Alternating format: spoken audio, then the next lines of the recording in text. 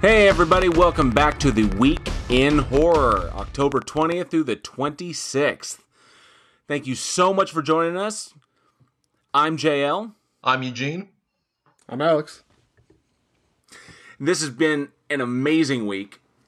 I don't know what you guys have been up to, but my wife is currently doing a kind of, she always does an October horror marathon where she does a horror movie every single day, one that she has not seen.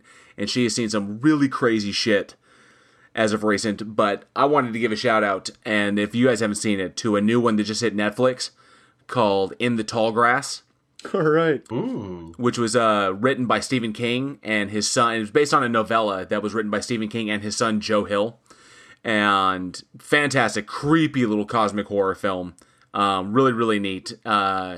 Leave it to Stephen King to make grass scary. So, Unlike Midnight Shyamalan.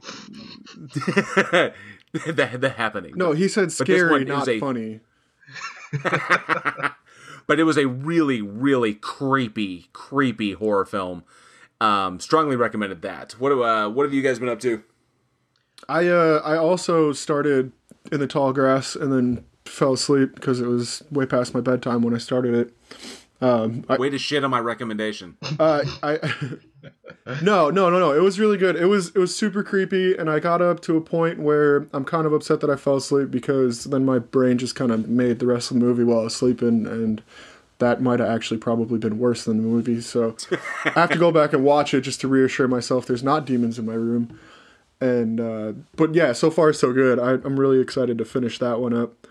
And like you said, your wife is doing horror movies, and I've been searching through everything on Netflix horror-wise. And I've seen a couple of these new style TV shows that they're doing, where they're breaking down like short horror films. And these Creeped Out is one. There's another one that I want to start. I think it's called Nightmare. Are you talking about the 2-second horror films? No, I did watch the two sentence horror films. 2 sentence horror films. I watched that whole series. That was great. So if you're looking for some stuff to binge this month, that's definitely they've got some good stuff on Netflix this month for sure. Oh, that's good. That's good. I actually went back and revisited. I've been doing some study on some modern horror films. The movie The Witch that came out like 2015, 16. Can't bring myself to watch it. It looks too scary. It is creepy.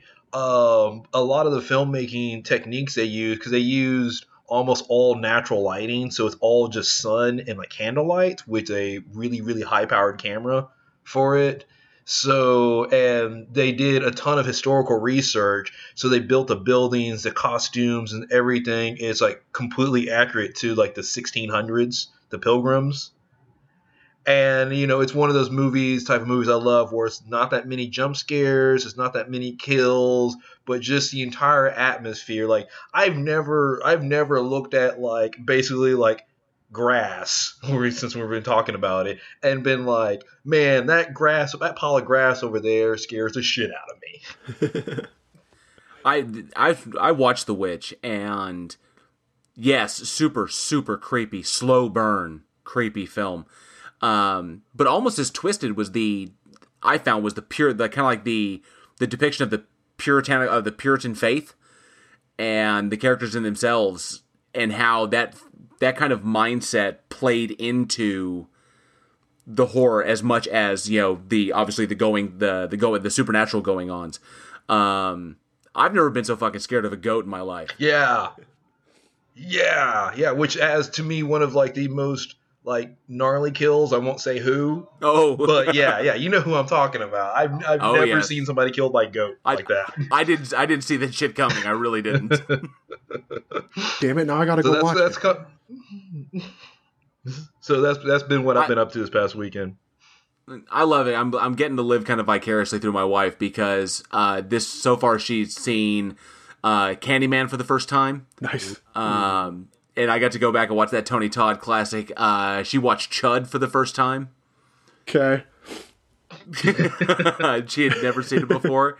So getting to kind of go back and watch both classic horror and those cheesy horror classics that I hadn't seen in forever.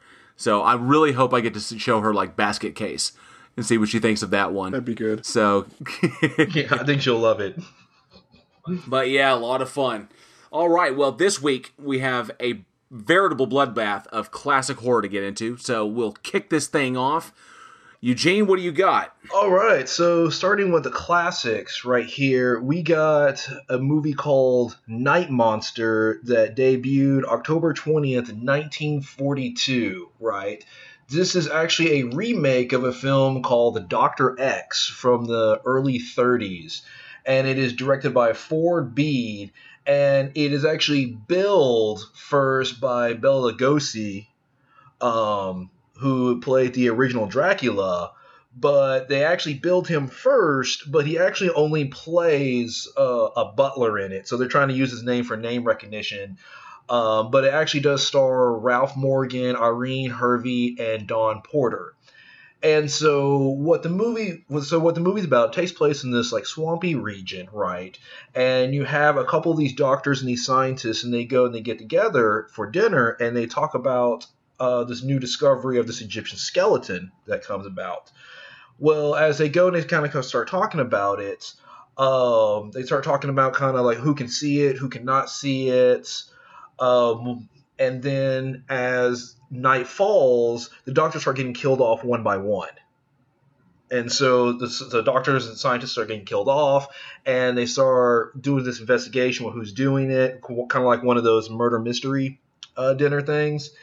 And I don't want to spoil the end because it actually has a nice twist. And the killer is not exactly who you think it is. It does have a little bit of a supernatural element to it. But going off of this movie, Night Monster, we start getting into a lot of stuff in terms of what was it, the pre-Hale Code, Haley Code. The Hays Code? Yeah, the Hays Code, the Hay Code. Yeah. So this movie actually ran into a lot of issues with the Hays Code at the time, which was the predecessor to the Motion Picture Association, which regulates all the films, where it's rated R, PG-13, all those ratings that we're familiar with today. They had a different rating system back then, and basically during the 1940s, everything was pretty much like, no, you cannot talk about sex, you could not talk about marriage, childbirth, you cannot talk about religion in a bad way, you cannot talk about, and this heavily affected a lot of films like Casablanca and Maltese Falcon and some of the other ones that came out in the 1940s. Otto Preminger was a huge opponent to that, to the whole Hays Code and the whole, basically what he saw as censorship in films, and kind of led to its downfall by pushing, but he pretty much pushed the envelope in everything that he did. Legendary director who pretty much single-handedly killed the production code and led to the creation of the MPAA and the rating system we know today. And a lot's changed. And you start getting, like, they kept pushing it stronger and further to the point where you had directors like Alfred Hitchcock who were just like, I'm not going to follow this. When he released Psycho, he was basically, I'm not going to do this. And they're like, well, fine, let your movie fail. And then obviously Psycho became a huge thing, and people started realizing that, the code's kind of ridiculous. Yeah, because if they didn't fall in line, because I think it was that there was an asshole named Bream, who I think it was or Breen or some shit like that, who was pretty much it was like a Catholic layperson who was pretty much just laying down the law across the board, and it took revolutionaries like Preminger, like Hitchcock, to really kind of shut the door in his face and be like, "Fuck you, we're gonna do it, even if we don't get certification to go to theaters." And thank God for people who saw ahead. Yes. And it was television that really kind of killed it, because when you can get the same thing on TV as you can get at the movie theaters got to kind of draw people back. And so, yeah, the advancements in technology kind of killed that thing. Yeah, so archaic, so puritanical. Oh, yeah. It's like Prohibition, we're going to do the morality. The country should be like this, country should be like this. And then everybody kind of starts going for the what's not moral, leaning towards. Well, and then You gotta wonder that had a lot to do too with like after that you mentioned prohibition, and just like in any sort of prohibition, people are going to make their way around it, but then coming out of it, those elements became a lot stronger in film because they're allowed to, and then you had this push and pull between movie and TV and advertising starting to pick up, and so all those moral issues that nobody wants to talk about kind of became cool, and then you start getting into the 60s, and it starts getting even weirder in the 70s. A lot of weird stuff came out of that whole ban on being able to just be a human being, and like you said, trying to control it. Communism wasn't working out. Like that whole thing was bound to fail, but it produced very controversial films and filmmakers being able to express themselves. So it's kind of a boom after that. So you got to wonder, because the nature of America being based on puritanical values, and we still see that today with how American audiences respond to nudity and kind of there's still taboo subjects. We like to think that there aren't, but there still are, and they're slowly but surely going away. But back in the day, so you're talking about in the 1930s, I think the Hays Production Code kind of fell.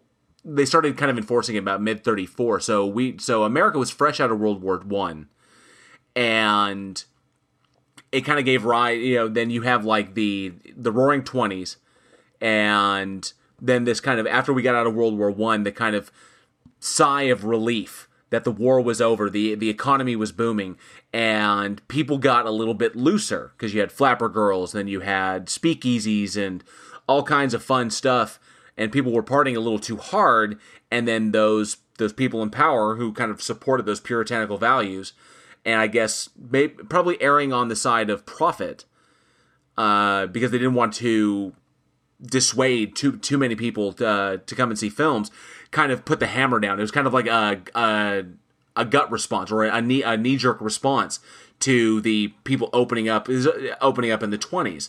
And then that kind of hit with entertainment, hit with this stuff like the Hays Production Code, and then we see that again and again. We see like the 50s, the tight knit family unit of the 50s, the beginning of the nuclear family, and then the 60s happened, and then of course it's just like kind of an ebb and flow, and we see all genres, not just horror, but all genres begin to kind of reflect the state of the country in what they put out and what they're willing to put out. And I think horror is unique among that, because they're so willing, horror directors are so willing to push that envelope every single time. Kind of like, this is what we need, this is what we're missing. And it always kind of reminds people and brings people back to earth in that level of entertainment. Well, there's an exciting element about it, because we sometimes we like to do things that aren't, they're a little bad, they're a little edgy. People went to speakeasies for a thrill kind of thing. And I think with horror movies, when you start pushing that, and all of a sudden it's like, ooh, you're not supposed to make a movie about it, but somebody did now want to go see it, it kind of adds to that little extra element of it. That kind of look is like, okay, I'm kind of fighting the social norm. I'm kind of fighting the rich wigs that tell me what I should do. I'm being a rebellion. So it's like a rebellious act to see these movies. Yes. That era was all about rebellion for sure. Oh, absolutely. I think it was the deep sigh of relief. We were out of World War I. Our soldiers had come home. Everything was calming down. Then, of course, post-war, the economy was just exploded. People had money, and then boom, Hitler. You throw in prohibition. And that kind of like put the stamp on things, and people kind of reacted that way. And I think the Hays Production Code was kind of another kind of just them trying I want to say the proverbial them, but those in power wanting to put the moral. It's hard to say. Well, I honestly believe they want to say that it was the moral that these were films of moral turpitude, that they were protecting the moral hygiene of the country. They did not want to disseminate or spread immoral material. But I'm inclined to believe that this actually fell in the way of profits, that the vast majority of the country, the people who go to movies and people who saw movies, did not have this niche mentality of, going out and partying at night or this, enjoying these kinds of films, these kind of avant-garde or exploitative films. And so I believe they were erring on the side of profit, that control the competition. Keeping films clean would keep people going to the theater, would keep people going and buying movie tickets, would keep box office up, because they wouldn't have to worry about, am I going to see something tawdry in this movie? Something that's going to make me feel uncomfortable, that's not going to make me want to go back to the theater. And if not equally, then more so, I think it was on the side of money. It was profit. They saw profit in cleanliness and control. I agree. That's fair. I do. It always comes down to profit. Always. So Night Monster, do you think that movie, going back to 1942, do you think that movie stretched to the limits of that law? Do you think they were pushing the envelope on that movie? Or do you think that kind of stayed within the guidelines of this, afraid to not be able to produce? I think the interesting question would be, if they didn't have that guideline, what would they have done? Because just going back and doing some research on it, they had a couple things that were kind of borderline with it, but you can tell like the rules already been in effect for so long, and everybody's writing to it, everybody's biting by to it. So it's like somebody today, I have to make a G-rated movie, so I have to do it this way. And then the good question would be, well, okay, you have a G or PG rated movie, now you can make it rated R. What would you do? Good point. And I mean, coming to like nowadays, I just went and saw The Addams Family in theaters today with my daughter, and having a kid and going to some of these movies now, like you kind of watch out for stuff like that, having a family, and it's a lot easier for me to go to a movie with my kid. Now that we've got like the MPA and like all the ratings that are in effect, you kind of trust that. And I went and saw this movie today, kind of worried about how it was going to go over, and they have like a really good like adult child balance in those movies nowadays, and I think they're kind of finally coming around to wrapping some of that stuff up into this perfect little, how can we make it better for everybody? Because like I said, I've got a kid, it's hard to get to a movie. I don't want to go to a movie and be like, is it going to be bad? Is it going to be good? Worried the whole time. I want to enjoy it. And just having that rating system in effect, rather than being like, no, you can't show any of this, you can't show this. Well, okay, you can show a little, but be like, hey, you probably shouldn't let your kid go to this until they're about 14. I think that really, I'm glad that it worked out more this way and not the other way, because our society, I think, would probably be a little different if they would have kept those laws in effect. I agree. It's the fact that you can make pretty much anything you want to make today, and then just realize it's going to fall under a certain rating, and your viewership is going to be based on what that rating is. That's a much better system. I agree. Absolutely. So we can move ahead from that terrible law that would not have allowed this movie to be produced. One day and 63 years later, Dwayne "The Rock" Johnson and a whole bunch of people from not anywhere near America got together and starred in this movie. This is, of course, Doom, released in 2005.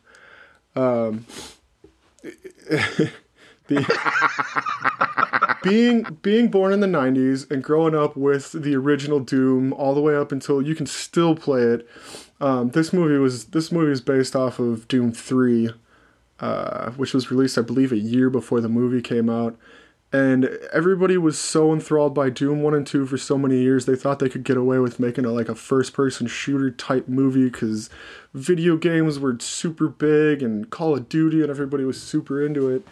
And then they come out with this movie, Doom, which, as much as I like to harp on movies like this, it was a cool concept for the time. There was a lot of shooter movies out, action movies and stuff, and Dwayne "The Rock" Johnson being such a big name already in everybody's household, it was terrible to see. It was terrible to see him let himself be that way in a movie. I guess I don't know. I don't even know how to explain because it was one of his first big movies. Now, the film itself, and I'm so torn on this. And Dwayne Johnson actually made the crack during some presentation or some awards deal that he commented. He said, "Hey, did anybody see Doom?" He's like, "Okay, don't worry about it. No one else did either." And you know what? That was like he loved the movie up until people started talking shit about it, and then he started like, "Yeah, I can't believe I played in that movie." which is a shame because first off, you had Dwayne Johnson, you had Carl Urban, Mm-hmm. okay, John Grimm. If you've ever played in the series of the game or anything, John Grimm, Rosamund Pike. Oh, I'm sorry, and I love her to death. I really do, but she did not have her American accent down. No, and that just was really off because Carl Urban had a totally Midwestern. Except not. If you go back and watch it now and really listen to it, there's so many parts of that movie where he is straight up New Zealand, like straight up. But these guys, these guys sold those parts. Okay, they believed in it. They went hardcore. I enjoyed I enjoyed several parts of it. I personally, the first person shooter scene was not handled as well as it should have been, in my personal opinion. Agreed. But I mean, you know as well as I do that the first time Dwayne Johnson picks up the BFG 9000, okay, you know it's going to be on at that point. Okay, that was a highlight. It was picking up the big fucking got the gun. BFG. The BFG 9000. It's like, this is going to be sick. We wouldn't have lines like, "I need soldiers," you know, shit like that. Just the way Dwayne Johnson delivered that. "Mutinous insurrection is punishable, eyebrow, by death." So this movie, just for reference, it takes place in 2046, and you can kind of gather that just by the beginning. It says 2026, and so the premise of this movie is just basically these space marines shoot themselves through this ancient technology to Mars, and this old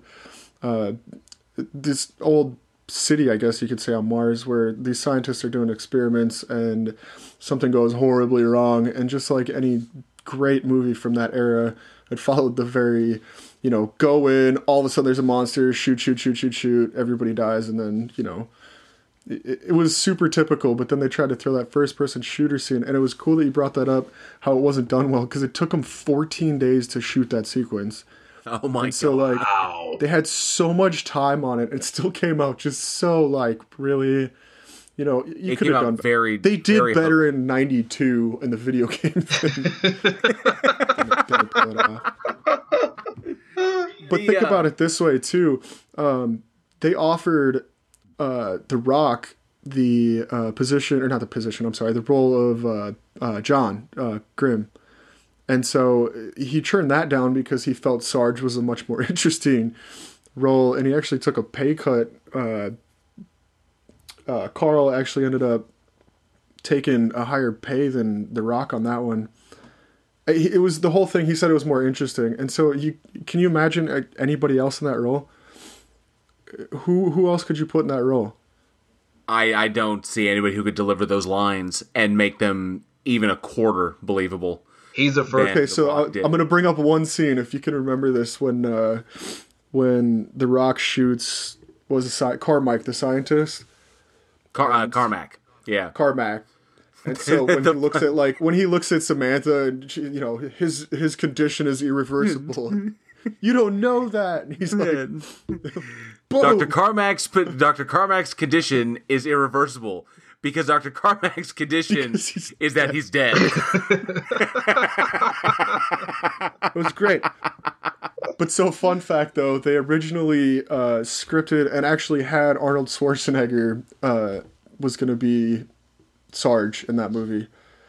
And there was an incident that happened. It was a tragic incident. I don't know many details on the story, but apparently 2 kids were messing around pretending they were a Doom guy messing around with a chainsaw, and one of the kids ended up getting clipped and killed. And so Arnold Schwarzenegger's team pulled him from the movie because of it. And so, like, there was just, like, a whole mess at the beginning. Who the hell is going to play Sarge? Like, it was, okay, Arnold Schwarzenegger, and then The Rock was already scripted as John, and then it got all flipped around. And so it's like, okay, let's get this straightened out. And so that incident actually happened in, like, 1999. So the film was supposed to come out before that. And then, yeah, it was just a mess. And so they finally got it out. You get into that movie, and the first scene you see is, like, Mars, and you can tell it's paper mache. And then when the door's getting ripped open at the beginning, you can see, like, the drawing lines on where they animated it. And so it was terrible in so many ways, but it was kind of cool. I kind of liked it. It was so bad it was good. I think some good one-liners. That fight between Carl Urban and The Rock at the end I thought was pretty sweet. It's not. What are you gonna do? He's got the BFG pointed at him. I've got 1 round. I've got 1 round. No, yeah. He's like, how many you got? Half a clip. I got 1 round. I've got 1 round. As only The Rock could deliver. I think The Rock saved that movie. It would have been absolutely abysmal. If it hadn't been anyone but him. And I think it's just because he loves what he does so much and dedicates everything he's got to bring it to life. I mean, sometimes you read a script, and I can speak from experience, sometimes you read a script and you're looking at the lines, you're like, what the fuck is this dialogue? What the hell is going on? And it's like, not all of us have the balls to be like Gary Busey in Silver Bullet. Because in that werewolf flick, Gary Busey ad-libbed like all of his lines.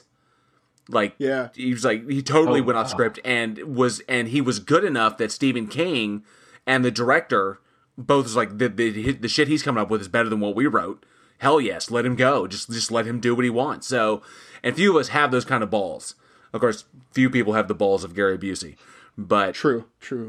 I like how you bring up dialogue too. So, just fun fact: Simon Pegg was actually asked to come in and like polish the dialogue on that movie, and he totally turned it down. The beginning.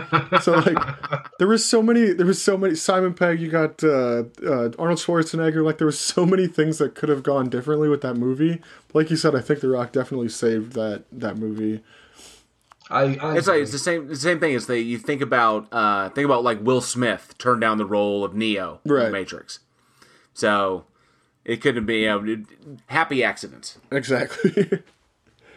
Yeah, for some. And that whole movie was a happy accident. Then you might accidentally play in the movie, so you got to deal with that. But overall, I think being from that time period when Call of Duty and all that stuff was coming out, I think it was a bold move, and I think if you've got an hour and a half or 2.5 hours, I can't even remember now. It's definitely worth a watch. I was totally excited to see it. I went to the premiere and I actually got a Doom hat that I still have sitting here in my office. So actually, it was too small and it didn't fit my enormous 20-pound head. But I still have it sitting around here somewhere in my collection. But yeah, that was sweet. I remember I was excited in the theater, and then like 5 minutes walking out, I was like, "What the fuck was that noise?" At the very least, it's not the worst video game movie ever made. Not the worst video game movie ever made. This is true. Yes. Probably helps that, like, it probably helps, too, that Doom was, like, it's still even considered one of the best video games ever. They've made, like, 7, 8, 9 of them, still making them now, so. They did not pull a Super Mario Brothers on that. Yeah, Doom actually, I think Doom, it was either this year or last year, got inducted into the Video Game Hall of Fame, so. That's cool. Well, going on from that craziness, one year earlier, we got on October 22nd, 2004, and this one still haunts me quite a bit. It was back when The Ring kicked off the whole American adaptation of J-horror, of a Japanese horror coming over. We got The Grudge on October 22nd, 2004. And for those not familiar, The Grudge was an American remake of a Japanese horror film called Ju-On. And it's based on the Japanese concept that if a person dies, and in a violent and terrible manner, then a curse can be born from the violence of their death. And that curse can inhabit a space, like a home, or the area where that person died. And anybody who comes into contact with that curse is they themselves cursed, and that curse will follow them, bringing them nothing but misfortune and eventual death. And this concept is terrifying in thought, and but the film itself, I think, is one of the most successful adaptations of a J-horror film. This one's the director from the original came over and actually worked on this movie, and the original family that starred in it in the Japanese versions actually came over and reprised their roles in the American version. And it initially started Sarah Michelle Gellar of Buffy fame, who played a nurse who eventually comes into contact with the spirits of the house. Also starred Jason Behr, Bill Pullman, Clea Duvall, and of course brought over Ryo Ishibashi and Takako Fuji and Yuya Ozeki and Takamashi Matsuyama, and all reprising their roles the previous, all reprising their roles from the original franchise. This film, it's still kind of, this was 15 years ago, and this film still kind of haunts me because there are some moments in this, the camera work alone and the lighting were so significant in creating an atmosphere of unrelenting dread, because you didn't have to be, that was the thing that got me, is that if you came into contact with these spirits or with this curse, this thing followed you no matter where you went. So just because you got out of the house doesn't mean that you got away. And so the unrelenting terror of being chased by something, I hadn't experienced that. I hadn't experienced that in film, really. And this one got me. Still kind of freaked out about it to this day. Oh yeah. I remember seeing this, and the cinematography. You never feel at ease. Like, so there are certain movies where, like, during the daytime or something like that, like, oh well, nothing's gonna happen, and then it's like the night, kind of like Paranormal Activity is like that. This movie, you're on the edge of your seat the entire time. Anything can happen at any moment, and then when it cuts to at night, it's even worse, kind of thing. And the fact that it followed you, and there's a certain rule or law, things that look human that don't move in a human way naturally freak us out. So they used this and they played into it. So the movements of the way the ghost moved, the camera work, the way these ghosts were revealed, it's just creepy. It's unsettling. Like, you see the big bad in front of you, and it's still creeping you out. Oh, fuck, I'm getting chills. I was going to say, what, you don't walk down the stairs like that?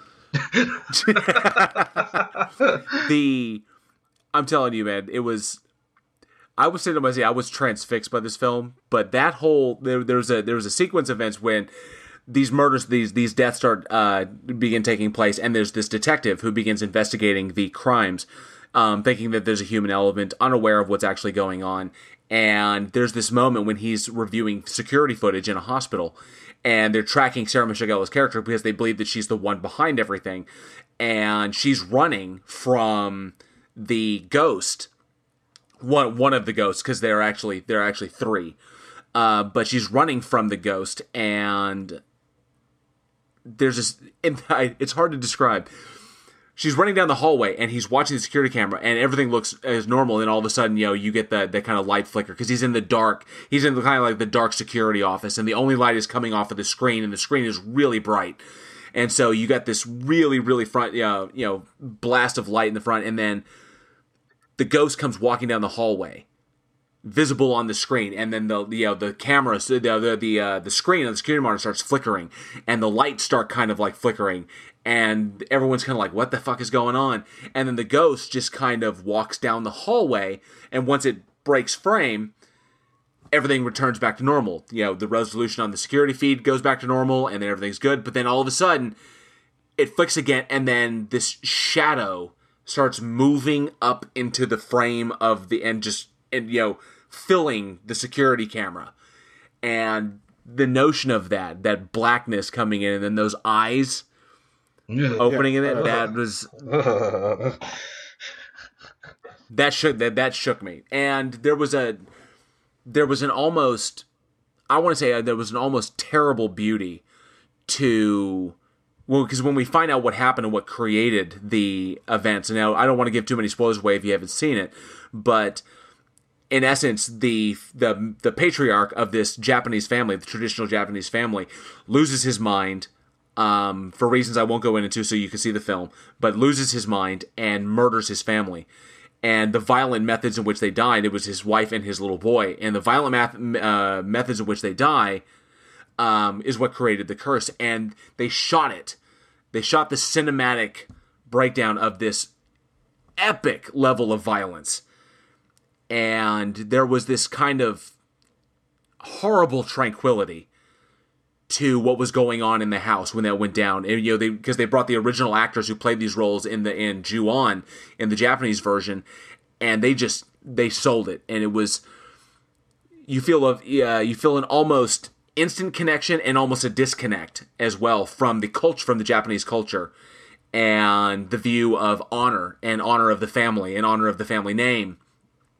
But you connect with the violence, but you totally dissociate from the reasoning or the I would say the modus behind it, simply because why would you? I can understand this, but why this? And I think the movie is brilliant at keeping you off kilter in that respect. It's like you can get here, but you have this wall that we can't get by.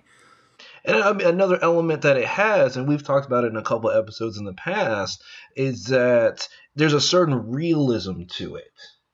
Where it's like, I know Michael Myers and Jason isn't going to come and pop up here, but the thing is like, we know violent things do happen in the real world, and, they happen here and they happen there, and a lot of these residents, you'll have some kind of a brutal murder or something like that, and the house gets cleaned up and sold to somebody else, and they live there. And a lot of times we live in places where we don't know the past kind of thing. We don't know what could have happened there.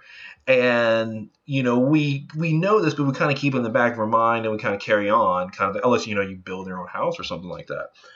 And so it's so easy to get tied into, because what if you're in the wrong place at the wrong time? What if you go to get to the wrong location, and then you have this thing that's after you that you can't shoot it, you can't run away from it, it can get you to you at any moment, at any time.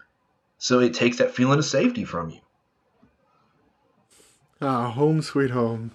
It's interesting you brought that, because the two films that obviously take heavy inspiration, It Follows, I think was strongly inspired by the concept of the inescapable curse, the consistent need to run to survive, but also a gem that I love, 1408.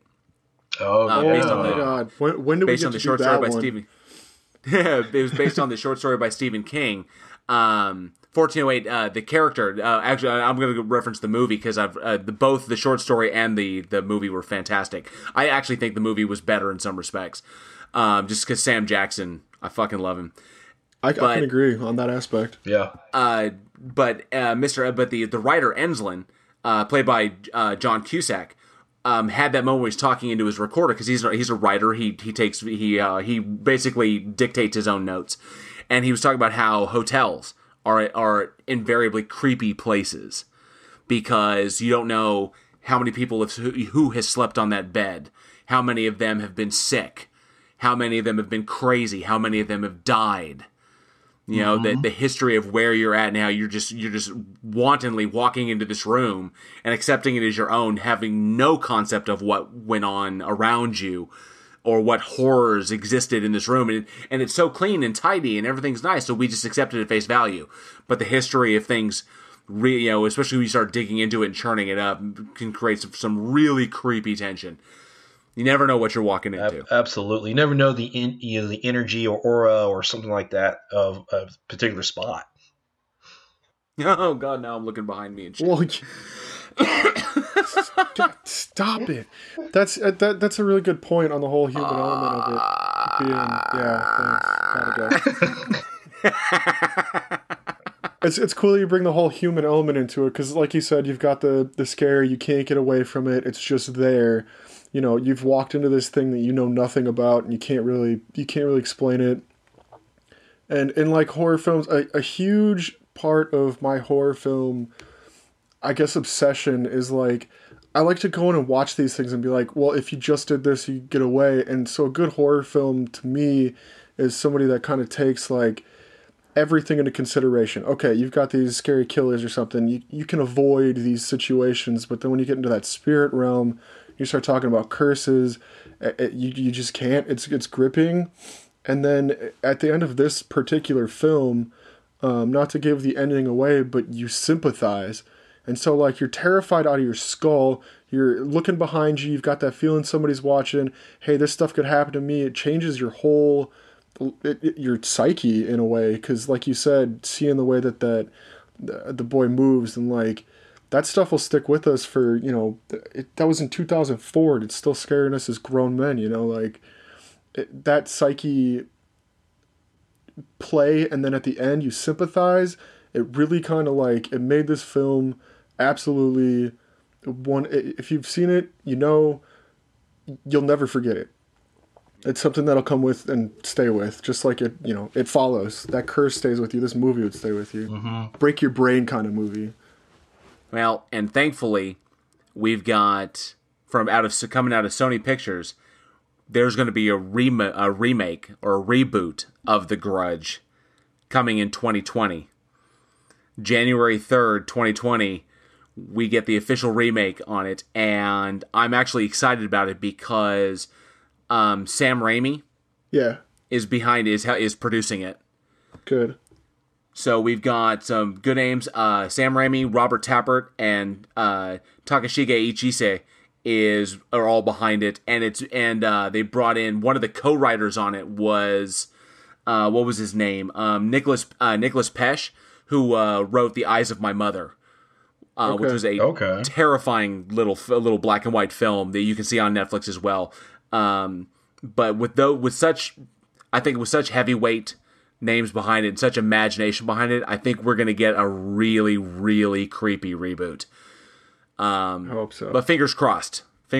We get to revisit The Grudge in 2020. Yay! Something else to have nightmares about.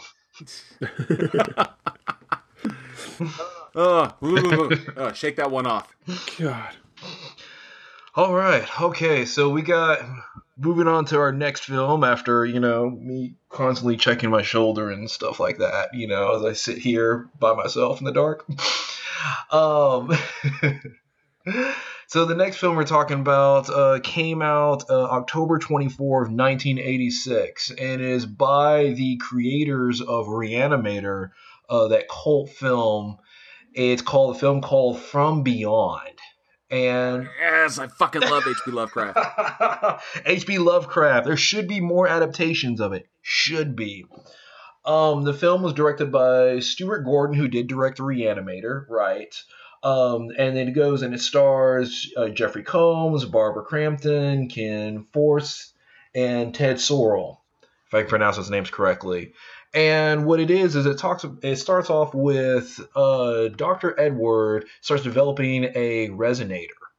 And what the machine does is he's trying to see beyond our normal form of perception, because in like light spectrum, we can only see so much. So there's so many things that could be happening around us that we don't even know, which is kind of creepy to begin with, now that we think about it. And so he starts developing the machine, and he starts bringing back this creature, and the creature goes and it kills him, and they find his decapitated body. And so they start investigating into it, and they start turning on this machine, and they start having different reactions. All of a sudden, the doctor starts coming back, and the girl who's investigating kind of starts liking it, and they're like, no, we need to destroy the machine. And then they kind of start staying in the house with it, and all this other kind of stuff. There's another thing, I don't want to give the ending away to it, but it is definitely in the same style of Reanimator. The practical effects are insane in this movie. Totally on the level of The Thing from John Carpenter in 1982. The kills in this film are brutal. It holds nothing back. It hits on sexuality. It hits on so many things. That core group and all the films that they made, they like to do that visceral, practical gore in your face, and it is fantastic. I remember that line. It ate him. It was so wild. The shape-changing effects in that film were so twisted. Like a combination of The Thing and American Werewolf, and American Werewolf in London, and just it was a very visceral sensation. You definitely got a sense of the pain, a sense of the anguish there like that, but a lot of the joy in it as well. It was really, really twisted. It's why I love cosmic horror shit, especially Jeffrey Combs, who is amazing in everything he does.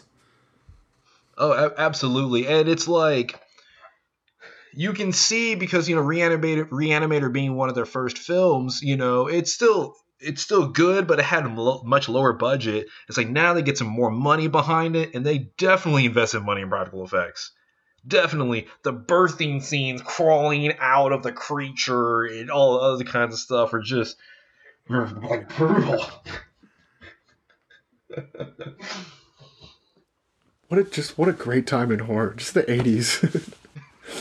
Oh God, 80s horror. Thank you for that. We wouldn't be able to do what we did. We wouldn't be able to do this if we didn't have 80s horror.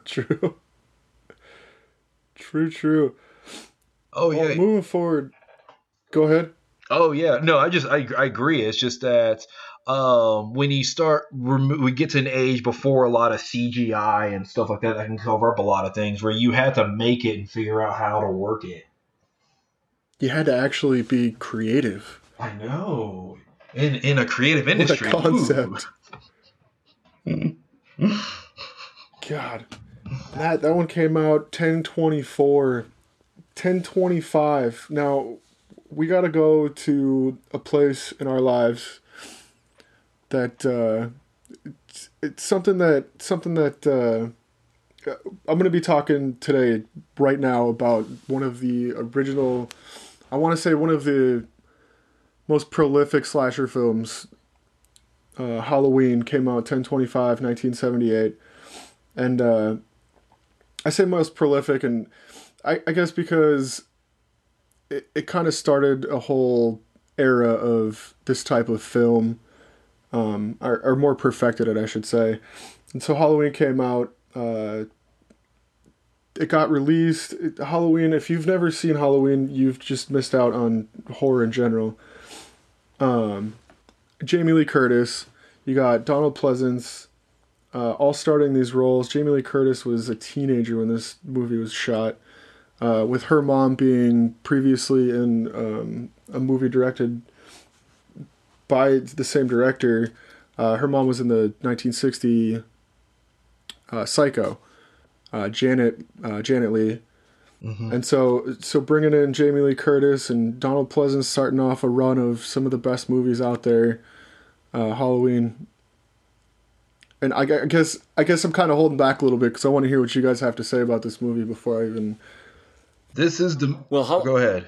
Oh, go ahead, man. Yeah, this is the movie that brought the mainstream slasher. Like, you had, I think, a couple of like proto slashers, and maybe Texas Chainsaw Massacre is maybe the first true slasher, the Tobe Hooper one.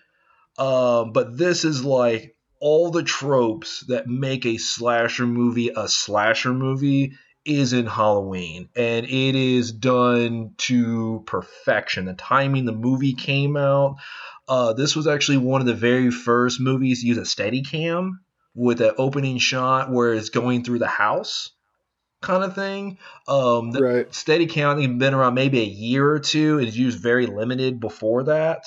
And this is like, that's one of the iconic shots, the iconic start of the film. And this spawned every slasher movie since then.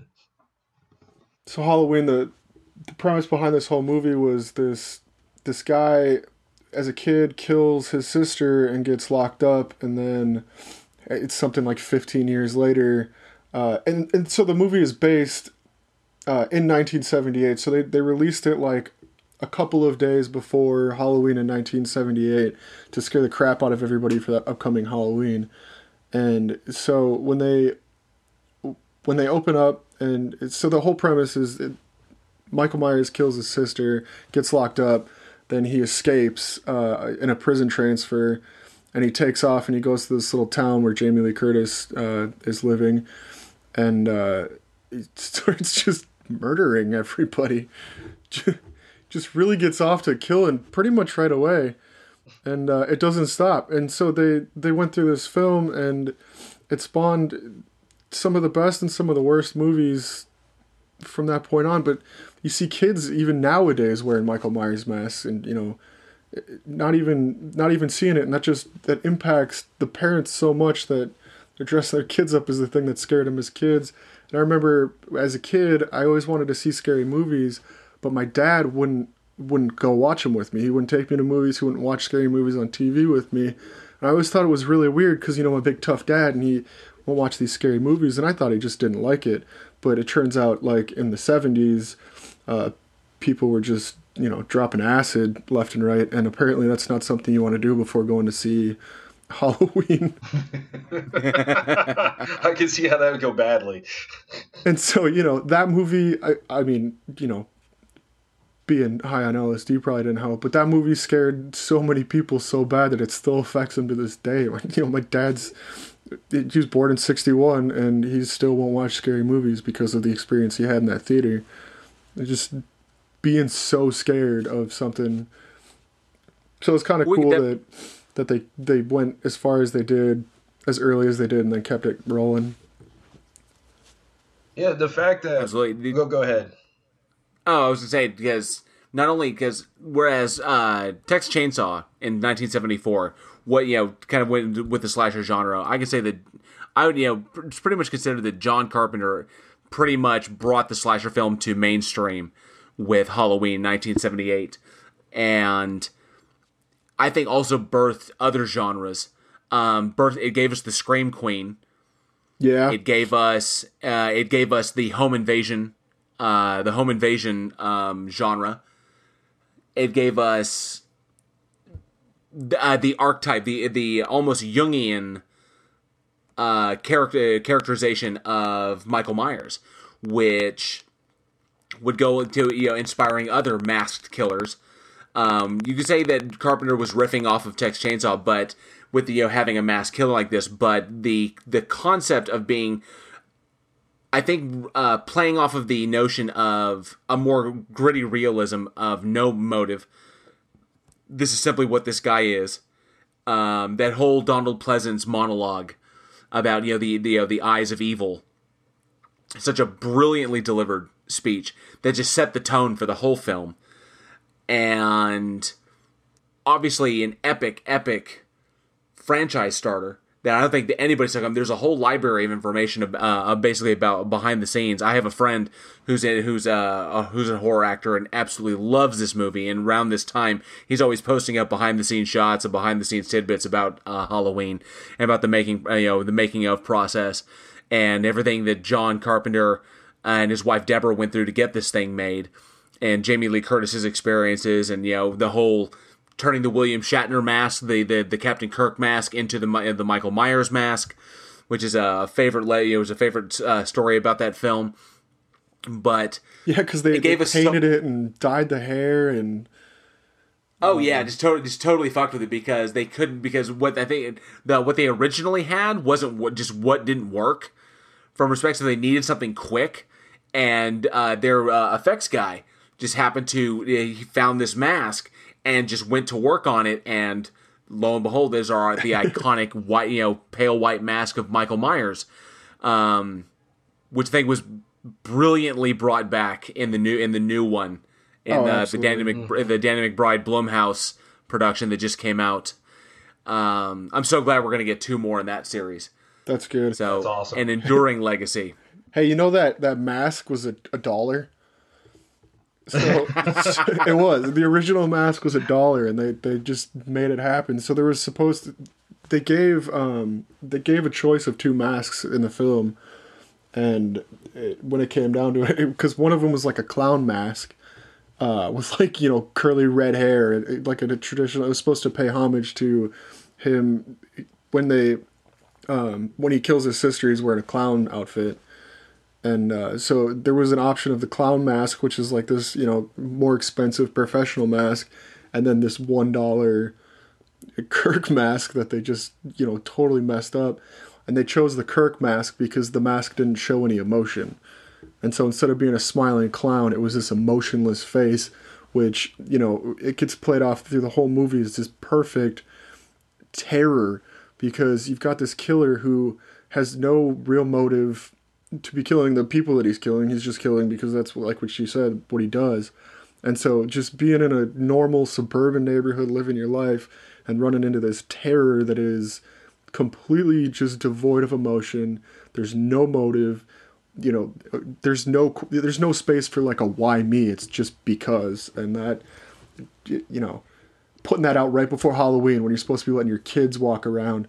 And and that played into even the credits themselves, because Carpenter credited him as the Shape, instead of Michael Myers. Yeah, just the ethereal quality of just evil, right, walking about having to take human form in this one deal, in this one particular instance. But it definitely, like Jaws for the water, this definitely did for Halloween.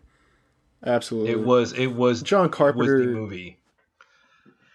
It went so smoothly, and they filmed this in 20 days, and they ended up actually filming it out in it was like California or something, and the movie's supposed to take place in the fall in Illinois, and so just having to deal with, they had to buy plastic leaves and paint them the colors that they wanted, and they reused those. And they wrapped it all up in 20 days. There's some shots in the movie that you can see palm trees, and the trees are all green, but all of a sudden there's all these leaves all over the ground in the backyard. And so, just having to be able to adapt, overcome, stay calm, keep this cast together, which everybody worked so well together. And, I mean, Jamie Lee Curtis was great, and a lot of her pull in that movie came from her mom previously working with him and being in that film beforehand. But I think it all came together so well, so smooth. Unfortunately, not all the movies in the series came together like that, but that it was done so well that you could watch it today and it would still be a relevant fear in people's eyes. Yeah, I think that's why I love the new one that just came out, that Blumhouse put out, because you could literally watch that first one and ignore everything in between. 2 through whatever, and go all the way up to the 2019 Halloween, and you only need those 2. And brilliance for Blumhouse and for Danny McBride and everyone around to just continue the story from the first film. Absolutely. And really, really pay respect to John Carpenter and the work that John Carpenter did and the legacy that he has created. Absolutely. Absolutely. We've talked about with some of these other directors like Sam Raimi and the Evil Dead series, is when you get somebody who's passionate about his project. It only had a budget of about $300,000, which is nothing in the movie world. That's nothing at all. And you make it work. They couldn't afford a symphony for the soundtrack, so John Carpenter just did it himself. John Carpenter kind of thing. And he took a lot of inspiration from Suspiria, which is an Italian horror film. There's just a certain level of passion, and maybe that's why a lot of the sequels have fell short, because as the sequels kind of feel like a cash grab for the franchise.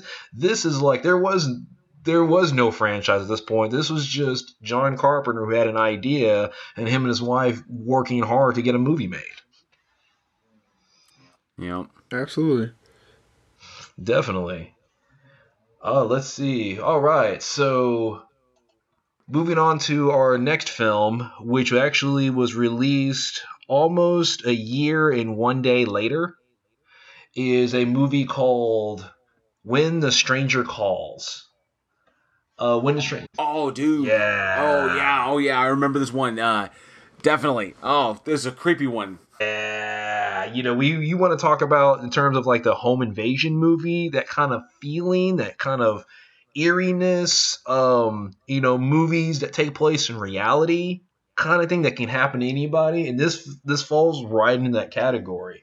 It's directed by Fred Walton, right? And it stars Charles Durning and Carol Kane in it. And there's so many iconic moments. And this is basically, it talks about how a babysitter is babysitting his children. And then she goes and she gets a call. Have you checked on the children? Kind of thing, which already has like an eeriness of itself. Like, wait, what? How do you know these people? But now I'm going to. But it's like, I'm going to now, but maybe that's what the killer wants. Kind of thing. Talk about not being in control of the situation. Yeah, definitely one of the better films. One of the better films to play off of the urban legend, of the killers calling from inside the house. The calls coming from inside. Calls coming from inside the house. Yes. God, and it's, so yeah, like that would be absolutely terrible. And then what do you do? What do you do in that situation? Like, okay, well, I'm no longer going to be inside the house, so bye. But you can't leave, the kids are there. But you got the kids. And it's like, oh, man. It's damn kids, man. It's not worth this $5 like, what do you an hour and take off running. You're so stuck in that situation that, like, that's what's scary about it. And you got to do something. You better figure it out. Now, if I remember correctly, I haven't seen the movie in quite a while, but it was that first 20 or so minutes, that opening of the film, which I think is widely regarded as one of the scariest opening shots in any horror film. Absolutely. That it was that slow kind of move through the house, and Wes Craven paid homage to that with Scream, with the opening minutes of Scream. Yep. And you can see the influence of it in Scream, kind of thing. Because I always felt like Scream kind of took the best tropes and visited the best slasher movies, and then kind of congealed it into its own like slasher. And the first 10 minutes of Scream is When a Stranger Calls. That's where it comes from. God, what? Yeah. Such a classic that an urban folk legend of that was so long ago, of the babysitter and the man upstairs, has traversed time to that extent that it's still effective today. And I think a lot of our stuff, I mean, I think those urban legends, those old folk tales, scary folk tales, have just, they're going to be with us forever and constantly give us fantastic, ideas like When a Stranger Calls, and it's going to spawn even more. It's going to influence even further. I think that's why I love this genre. It just keeps building upon itself. They redid When a Stranger Calls, didn't they? And yeah, I mean, I agree. It's something that it can take these situations that we commonly find ourselves in and twist it on your head, because any girl could be babysitting. Any girl or guy could be babysitting. It's a job, something where preteens and teenagers can find themselves in all the time, kind of thing. And then just like that, it's like one phone call. Now it's one of the most terrifying experiences of your life. Well, yeah. Now we've got the idea of someone being, just the idea of someone being in the house that you're not aware of. Yeah. That movie made such an impact at that time too. I was just looking at it. They did redo that movie in 2006.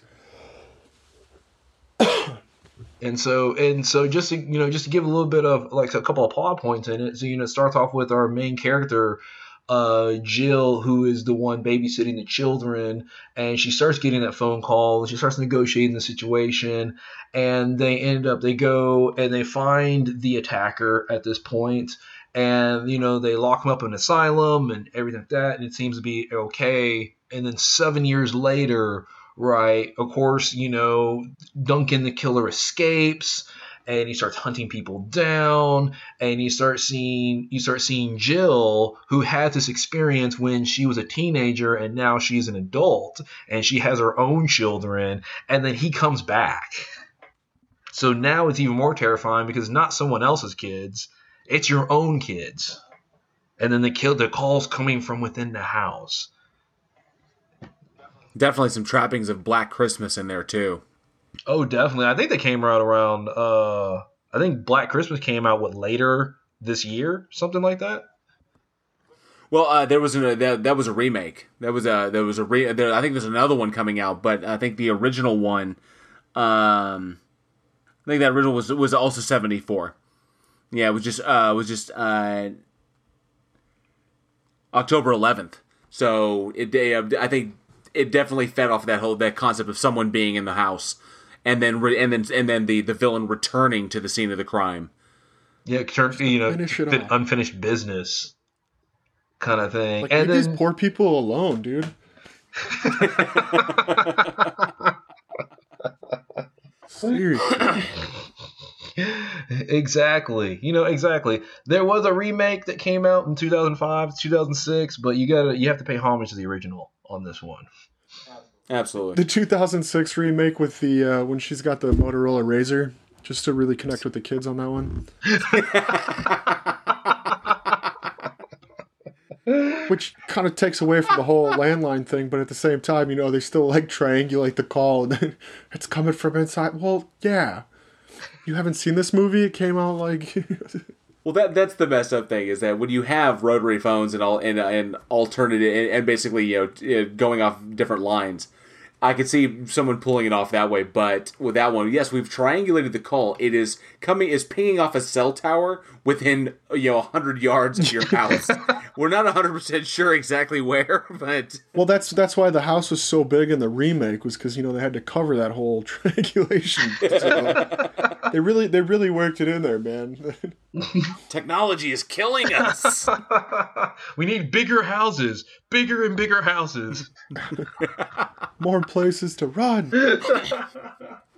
Oh, like a very classic chiller. Really, really, and I love Carol Kane to death. She is so fantastic in everything she does. Absolutely. Mm-hmm. Well, we also have some birthdays this week. Some 3 fantastic birthdays. I think the guys that we love the most. Born October 20th, 1958, was Viggo Mortensen, the man who will be Aragorn. Yes. But we bring him up because he actually, early in his career, started in a couple. Had a few. He has a few horror films under his belt. He was Satan in the Prophecy. Mm-hmm. Okay. Oh yeah. And with Christopher Walken, who's played Gabriel, and arguably it was up there. His depiction, even though it was just towards the end of the film and it was a small segment, he threw himself into that, and I think his portrayal of Satan goes up there with Al Pacino in Devil's Advocate. Okay. So, because he threw his usual method, everything into this depiction. Absolutely fantastic actor. I absolutely love Viggo in all of his work. Oh yeah! Happy birthday, Viggo! Happy birthday, Viggo Mortensen. Birthday. Coming up a couple days after. You know what? Actually, let me go back to October 20th. I'd like to say happy birthday to my mom. She's. Happy birthday! October 20th. Happy birthday! So love you, Mom. And then coming up a couple days after that. No, not after. I can't say that out loud. Give away her age. No, I'm just kidding. 10/22, 1952. One of the most versatile actors on the planet, Jeff Goldblum.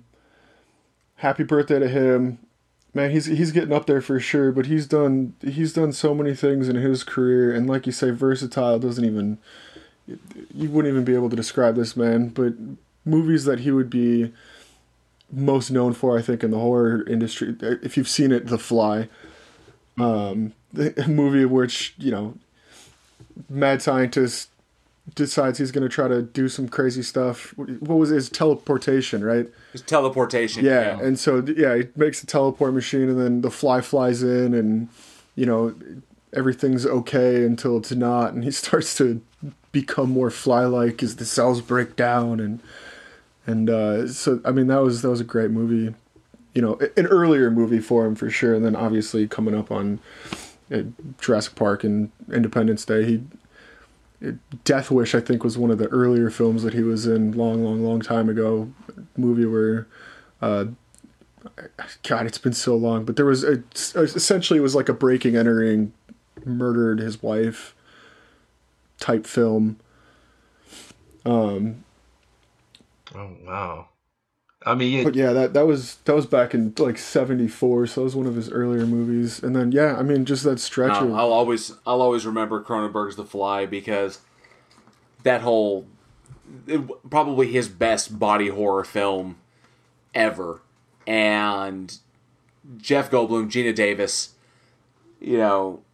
were so fantastic in that movie, and yeah, definitely a classic horror. Really, really good take on that. Kind of really broke the rules as far as conventional horror, what people were expecting and anticipating, and he brought all of his talent into that one. You could tell he really, really loved playing that role. He really enjoyed it. That was different at the time too. Pushing the limit, yeah. You get into everything we were talking about today, kind of that 70s, 80s slasher. You got these killer movies and stuff, and then you kind of break off into this, scientific type horror, which was real cool to see at the time. And you don't even see too much of from that point on until later on. So definitely ahead of his time. Absolutely, yeah, definitely. Happy birthday, Jeff. Happy birthday, Jeff Goldblum.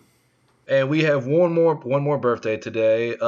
It's Cary Elves, born October 26, 1962. Obviously people know him from movies like The Prince of Bride and Robin Hood Men in Tights, but he also has been in a lot of impactful horror movies, including the original Saw, which helped kind of start that torture porn genre that started popping up in the mid 2000s. He was in Saw 3D. He's actually in a movie that's in post-production right now that I'm kind of interested in. Is another remake of Black Christmas, which is supposed to come out possibly later this year or early next year. So somebody who's been around for a long period of time. He has a lot of iconic characters and seems like one of the most friendly celebrities that's probably out there. Like I can't even picture him being mad or upset or anything like that. So, I had an absolute blast back in my journalism days. I got to interview him when Saw for part of the Saw franchise, when his character came back after being gone for most of the series. But when he came back, I believe it was Saw 3D. I think it was the 7th. Yeah, Saw 3D. Yeah, when all of a sudden we realized the Doctor's been behind it the whole time, and I actually got to interview him for a little bit, and he was absolutely fantastic. Very difficult to steer a conversation towards horror when everybody in the gallery wants to talk about Princess Bride. It always comes back to that, but yeah. But I think, he was good in Saw. One of his creepiest roles was in Kiss the Girls with Morgan Freeman and Ashley Judd, because he was the Casanova killer in that. And I thought he was absolutely creepy as hell, because he went both sides, because he was, you originally start out, you think he's a good guy, and this guy's going to help you get stuff done like that, and all of a sudden does the switch. Turns out he's the one he's the Casanova killer who's collecting humans and all this creepy stuff. But he had this moment where his demeanor switches and just changes on a dime, and really goes to show the strength of his capability and how versatile an actor he is as well. So, happy birthday, Cary Elwes. Happy birthday. Happy birthday. All right. And that wraps another edition of Week in Horror. We want to thank you all so much for listening. We really hope you enjoyed it. If you did, please subscribe to us on SoundCloud as we drop a new episode every Sunday. You can also find us on Spotify as well. And check out our Facebook page to get your daily splatter, which is a bit of horror history every single day. Just follow us on the page. Thank you all so much again. We couldn't do it without your support. I'm Eugene signing off. This is JL. I'm Alex. And we will see you next week.